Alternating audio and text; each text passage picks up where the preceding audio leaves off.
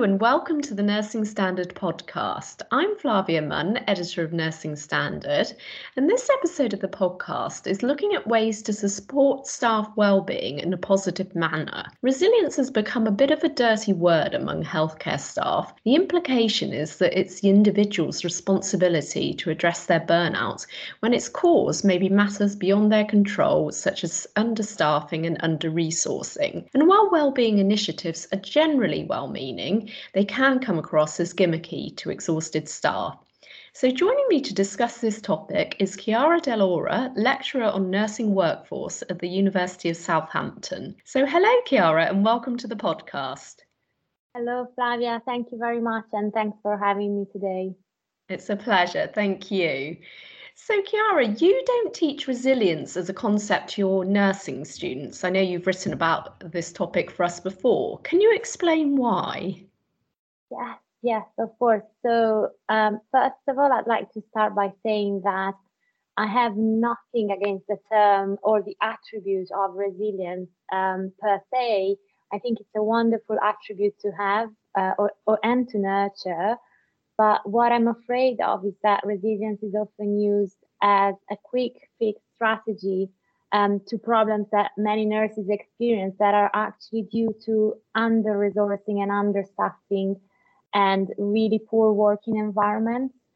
So it actually transfers the responsibility from healthcare systems managers towards the individual nurses, as in kind of a way of saying, yeah, you know, you are burnt out, you're tired, well, just deal with it and become stronger, essentially. Just become a bit stronger, a bit more resilient, and it will be, all will be fine.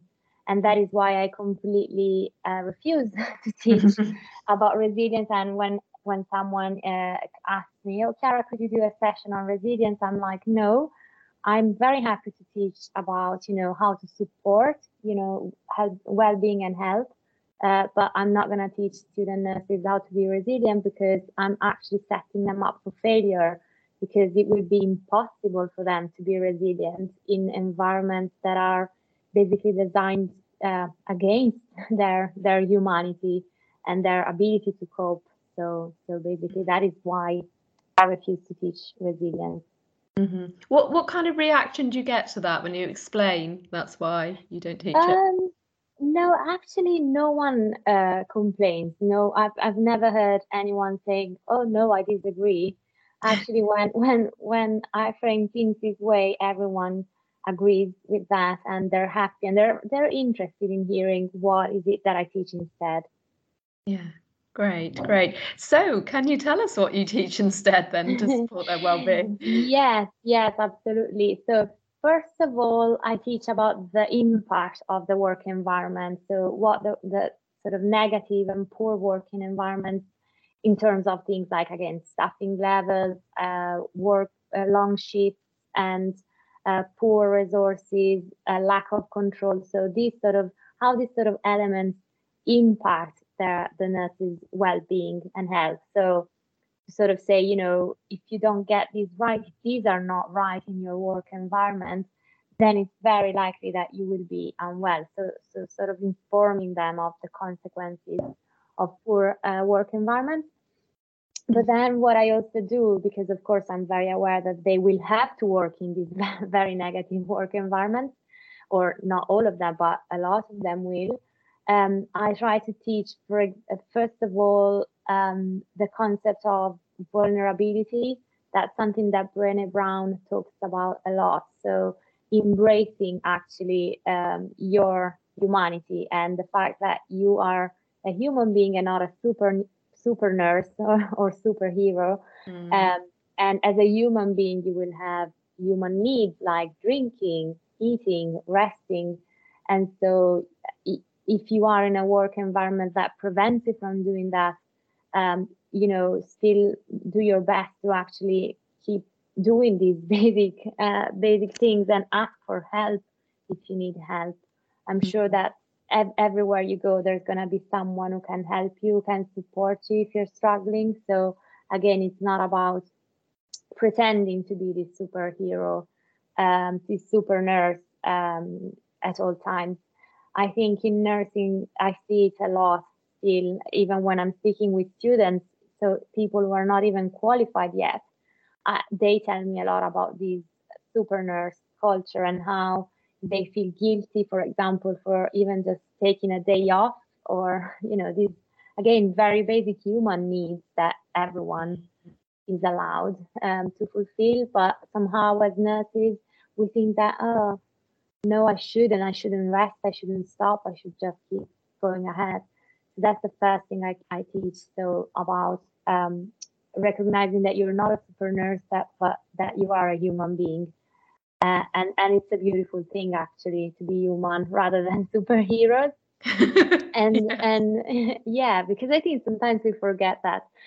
And then I also teach about the power of community and compassionate care towards others. So I think, again, as nurses, we are taught a lot about compassionate care towards patients, which is, of course, very, very important. But having that kind of compassion towards our colleagues as well is really, really helpful, and it really helps to build a sense of community, which, again, for the research around burnout, we know that that sense of community plays a really big role in preventing burnout.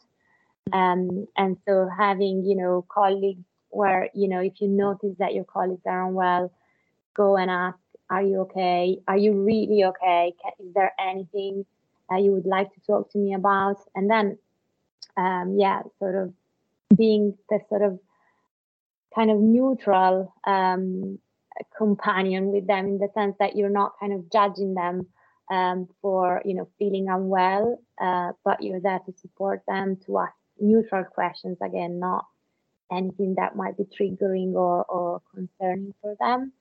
But this is something else that I teach.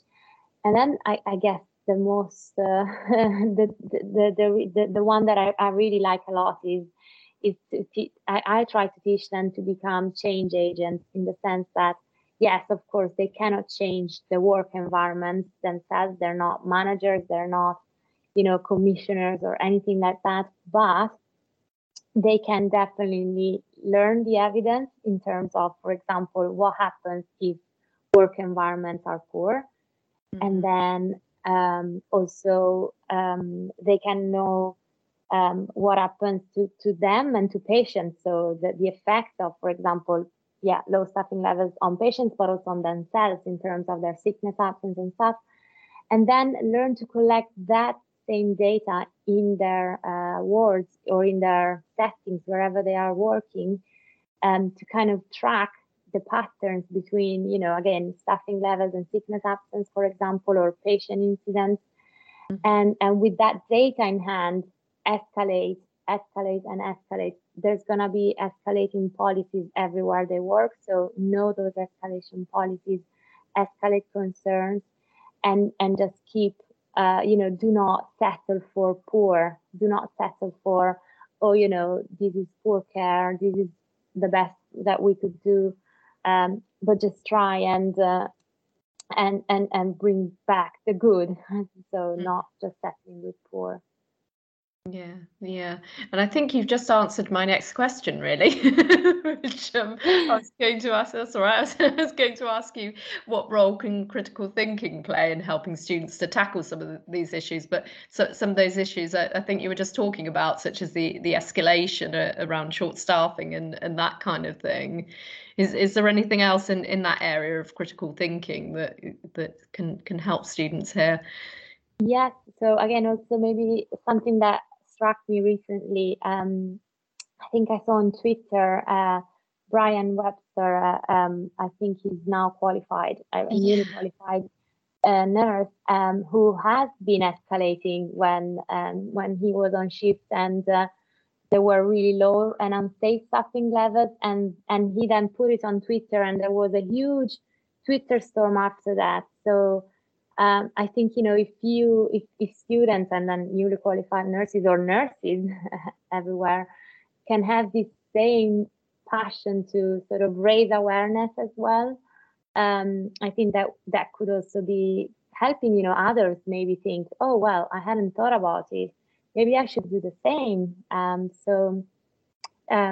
Critical thinking, yes, but also taking that step forward maybe and becoming active in sort of making people more aware of the dangers of, in this case, like low staffing levels.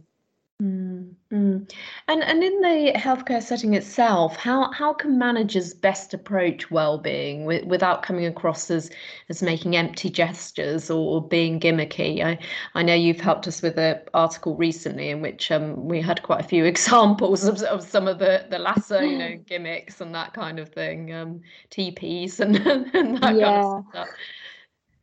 Yeah, absolutely. I think, none of these initiatives are going to help unless staff feel that they're really being listened to and they're really being supported. So none of these gestures are really going to make an impact unless they are they come from someone who's really caring and listening and supportive. So even if I went, if I was someone who doesn't listen at all to my students, but then went into the classroom and gave them all chocolate, yeah, they might appreciate the chocolate. But if I'm an awful lecturer who never listens to them, then it doesn't really support them, does it? So it's just, again, an empty gesture. So what can they do? I think so. There's definitely things that could be put into place, even when, for example, staffing is low and, maybe there's not the opportunity of changing staffing levels or anything that big. But things like like suggesting, for example, badging systems during the shift where kind of staff are paired together and checking on each other, or staff well-being huddles every now and then. Schwartz rounds, for example, there's been a lot of research led by Jill Maben at Surrey that found that these Schwartz rounds are really helpful and can lead to sort of improve the psychological well-being for staff. So maybe looking at introducing these interventions that are, not costly or not intensive in terms of resources, but that can still give staff a safe space to talk about their health and well-being and feel listened and supported, really supported, not just, again, with sort of empty promises. Yeah, definitely. And I wanted to sort of ask you what your top tips would be, either for nursing students, of course, who you teach, who are starting out and perhaps feeling overwhelmed, and also perhaps for staff themselves. But just to add to that as well, I'd be interested to hear as well what you do yourself to support your own well-being, because that's always good to hear. Yes, yeah, for sure. So in terms of, yeah, I have to say, maybe I could start from this latter one. So none of the things that I suggest are not things that I also do myself. So, for example, this power of community and being compassionate towards others and embracing my own vulnerability is something that I do and that it really helps me and supports me. So accepting, for example, that there's going to be a day in which maybe I plan to write a whole article and instead I'm just looking at the screen because I'm exhausted and I cannot actually type any words. I at the beginning I was like, oh no, it's not possible. It's something that I must not do. I must be more productive. I can't just, have a day where I'm actually just staring at the screen and being exhausted. But actually, I have now started to embrace the fact that I'm human and that if I'm tired and I'm exhausted, my brain will not have enough energy to actually think and write something. And so it's okay to actually take one day or as much as you need, of course, with then also the support of your manager for sure, but to allow myself to step back and pause rather than just plow on all the time. So that's something that I do, but also then the asking for help. And that's something that I always invite students to do, whether they are in placement or, when it's also related to the theory blocks. ask for help, that doesn't make you less of a nurse. Because as a nurse, again, you need to be a superhero who's independent and who doesn't need any help. No, you actually do. You will need help. I do need help. And there's days where I really need to talk to my colleagues, or the people I love, for example, outside of work. But again, having this community around me really helps. Makes me also feel that I'm not alone in my own struggles and my own journey. So rather than convincing myself that I have to be resilient and just get on with it, I much rather prefer to now just ask for help and also embrace my vulnerability. And that would be what I also recommend students, what I also suggest students. Yes, for sure. Is there anything different you'd suggest to qualified nurses?